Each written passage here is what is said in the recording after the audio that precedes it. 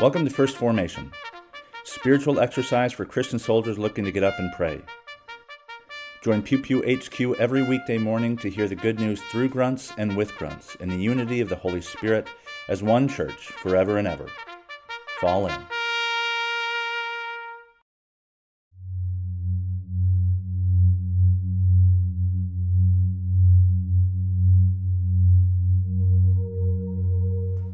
Psalm 35. Contend, O Lord, with those who contend with me. Fight against those who fight against me. Take a hold of shield and buckler and rise for my help. Draw the spear and the javelin against my pursuers. Say to my soul, I am your salvation. Let them be put to shame and dishonor who seek after my life. Let them be turned back and disappointed who devise evil against me.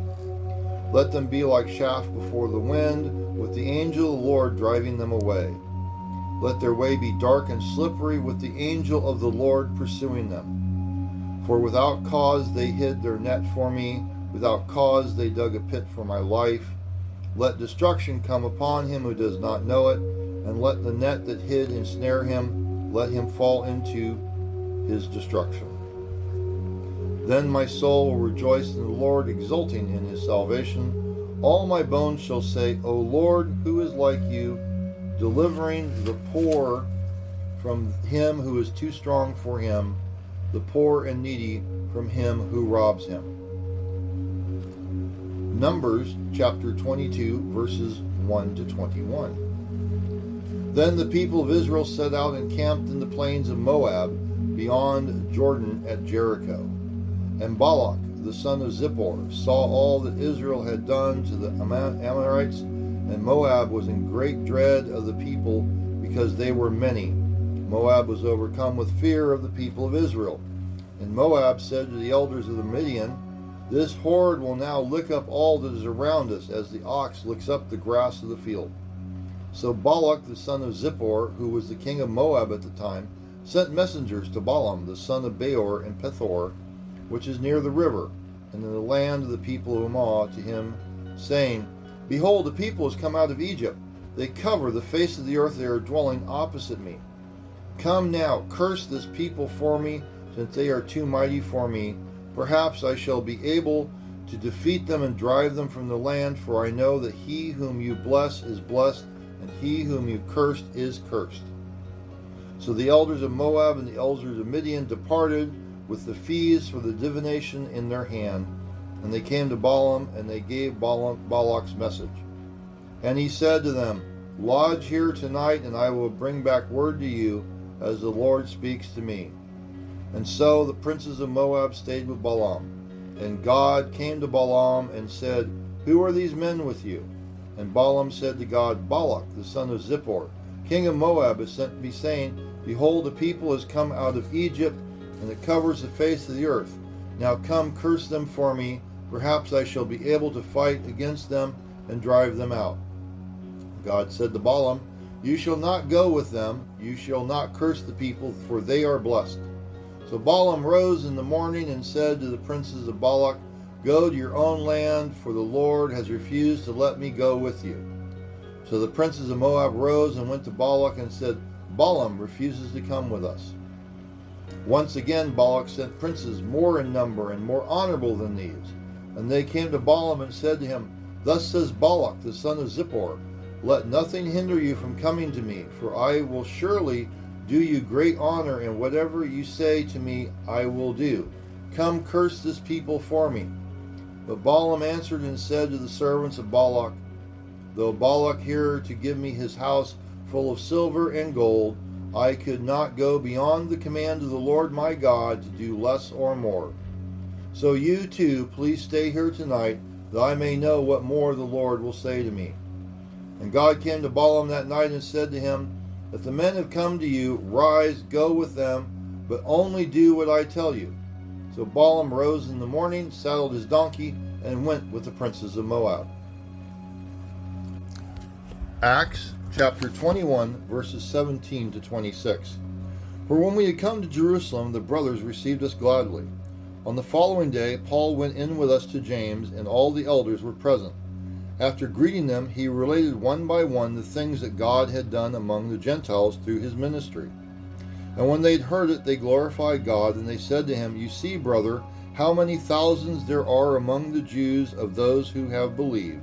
They are all zealots for the law, and they've been told about you, and that you teach all the Jews who are among Gentiles to forsake Moses, telling them not to circumcise their children or walk according to our customs. What then is to be done? They will certainly hear that you have come. Do therefore what we tell you. We have 4 men who are under a vow. Take these men and purify yourself along with them and pay their expenses, so that they may shave their heads. This will all know that there is nothing in what they have been told about you, but believed. We have sent a letter with our judgment that they should abstain from what has been sacrificed to idols, and from blood, and from what has been strangled, and from sexual immorality." Then Paul took the men, and the next day he purified himself along with them, and went into the temple, giving notice within the days of purification would be fulfilled, and the offering presented for each one of them.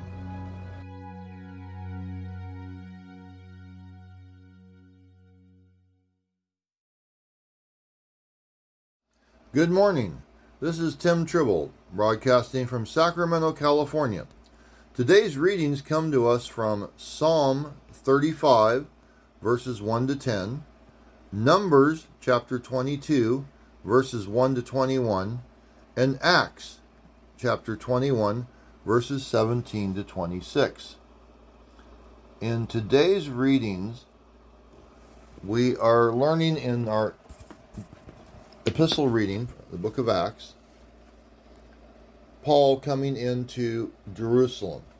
This is after his Saul to Paul conversion. He has been out preaching to the Gentiles. And this was a big thing in the very early church.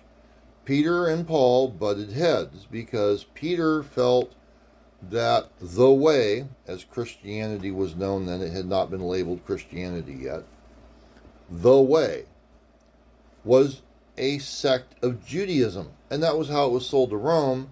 And that's why at the very beginning of the church we don't have the martyrdom that was going on with the Romans, because at that point the Jews were saying, no, this is still part of the Jewish, it's a sect of Judaism. Because the Roman Empire, you could keep your religion when they took you over, but you couldn't start a new one. So this maintains, this is a very important part of this, was it maintained the way as a sect of Judaism, an existing religious belief. So Rome at that moment didn't get upset about it. Paul, however, is going out and he has been preaching and converting Gentiles. Gentiles are not circumcised. Gentiles do not keep a kosher diet, etc., etc. And so when they come in, Paul comes into Jerusalem and went to see James and John. This is James and John, the sons of Zebedee. And the rest of and all the elders were present. Not exactly sure who all the elders were, but that's who was present. Paul greeted them and reported in detail what God had done among the Gentiles through his ministry. And when they heard this, they praised God. And then they said to Paul, "You see, brother, how many thousands of Jews have believed, and all of them are zealous for the law." That's the problem. So it's the law. And that was what Peter was following. They don't circumcise their children. They don't live according to our customs, etc., as we heard in the reading. So that was the thing. And this is one of the things in being Christians. As when God sent Jesus to earth and he became man, as we say in the Creed, that changed things.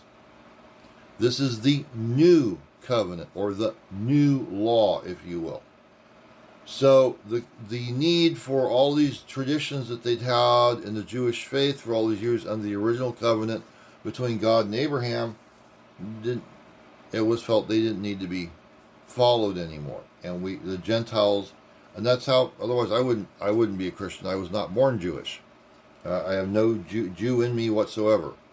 So it's really a different approach, and this was one of the first little fractures we had going in the church early on, as Peter and Paul going, but Peter, no, it's just a sect of Judaism. Now, what happened later on, of course, is the Jews got upset with the way, told the Romans, no, it's not part of Judaism, and that's when the martyring started. So that was a bit of an issue. So, again, we are followers of Christ, and it's not about the letter of the law. And this is what gets people into trouble time and time again. We make all these rules. You got to do this. You got to do. It is love God with all your heart, all your mind, and all your soul, and love your neighbor as yourself. On this hang all the laws and the prophets. That's what Jesus said in Matthew. That's where it's at. Is this an act of love? When we start making laws and rules, and the great killer, and I don't care what kind of organization is the great killer, well, we've always done it that way. That kills, absolutely kills. Is this love? God is love. We've said that, I grew up with that. That's been a statement, been around. God is love, but boy, have we really perverted that and taken that into a whole bunch of different ways. As mentioned before, growing up for me, God loved me as long as I deserved it, as long as I earned it. If I didn't, then I had to, you had to earn your way back. It was very, it's like, why am I even bothering? You get to that point. God loves, God forgives everyone for everything. His love is universal. His love is just like God. God is omnipotent, so is His love and His grace. And all of us are loved, we're valued in God, and this is why we are different. Because we love each other, we love others, we accept people as they are, and it's about moving forward and working together for the common good of our community. And that's why churches, it's not the building. The church is not the building, it's not the four walls with the steeple and the bell. The church is the community. Are we out in our community? As veterans, are we out in our veteran community? What am I doing today to help my fellow veteran? As Christians, that's the first thing we should be looking at. And for us as veterans, what am I doing to help my fellow veterans? Am I involved in it? Am I involved in an organization? Am I doing things that is making a positive impact on my brothers and sisters who came before me and who've come after me, and whom I served with? What other communities are you involved in? Are you involved there? Are you doing something to help people in those communities? Are you helping the people around you? We had a speaker I heard a while back. He's Chief Master Sergeant in the Air National Guard here in California. And that was one of the things he was talking about, is we as veterans, we volunteered. We went in, we signed that blank piece of paper saying we will do for our country, and we still are. And you look in volunteer organizations, and you see tons and tons and tons of veterans. Because that's what we do. We care about our country, we care about our community, we care about those around us. So today, when you get done listening to this, think about that for a moment.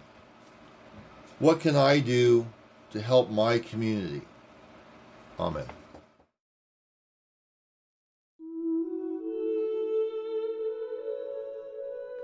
A prayer for cities from the Book of Common Prayer. Heavenly Father, in your word you have given us a vision of the holy city to which the nations of the world bring their glory.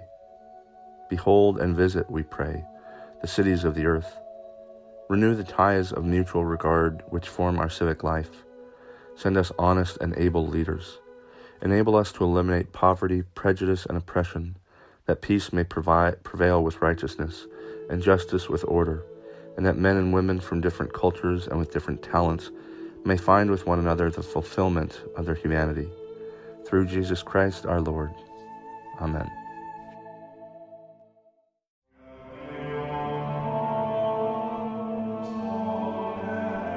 Thank you for falling in to First Formation, where Pew Pew HQ shares morning prayers for the humble, hardy folk caught in the crosshairs of God and country.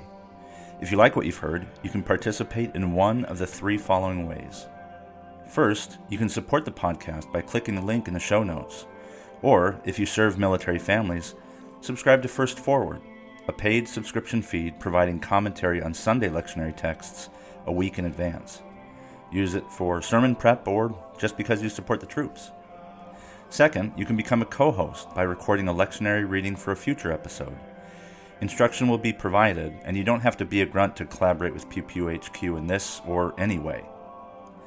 Finally, you can also record and send prayer requests of a minute or less. Prayers can be included in an episode, read anonymously if you wish, or kept private for me to pray for off of air. So there you have it. 3 ways to participate in First Formation. I hope you'll continue to listen, even if I haven't convinced you to fall in. This has been Brother Logan Isaac, always faithful, always family. Semper Familia.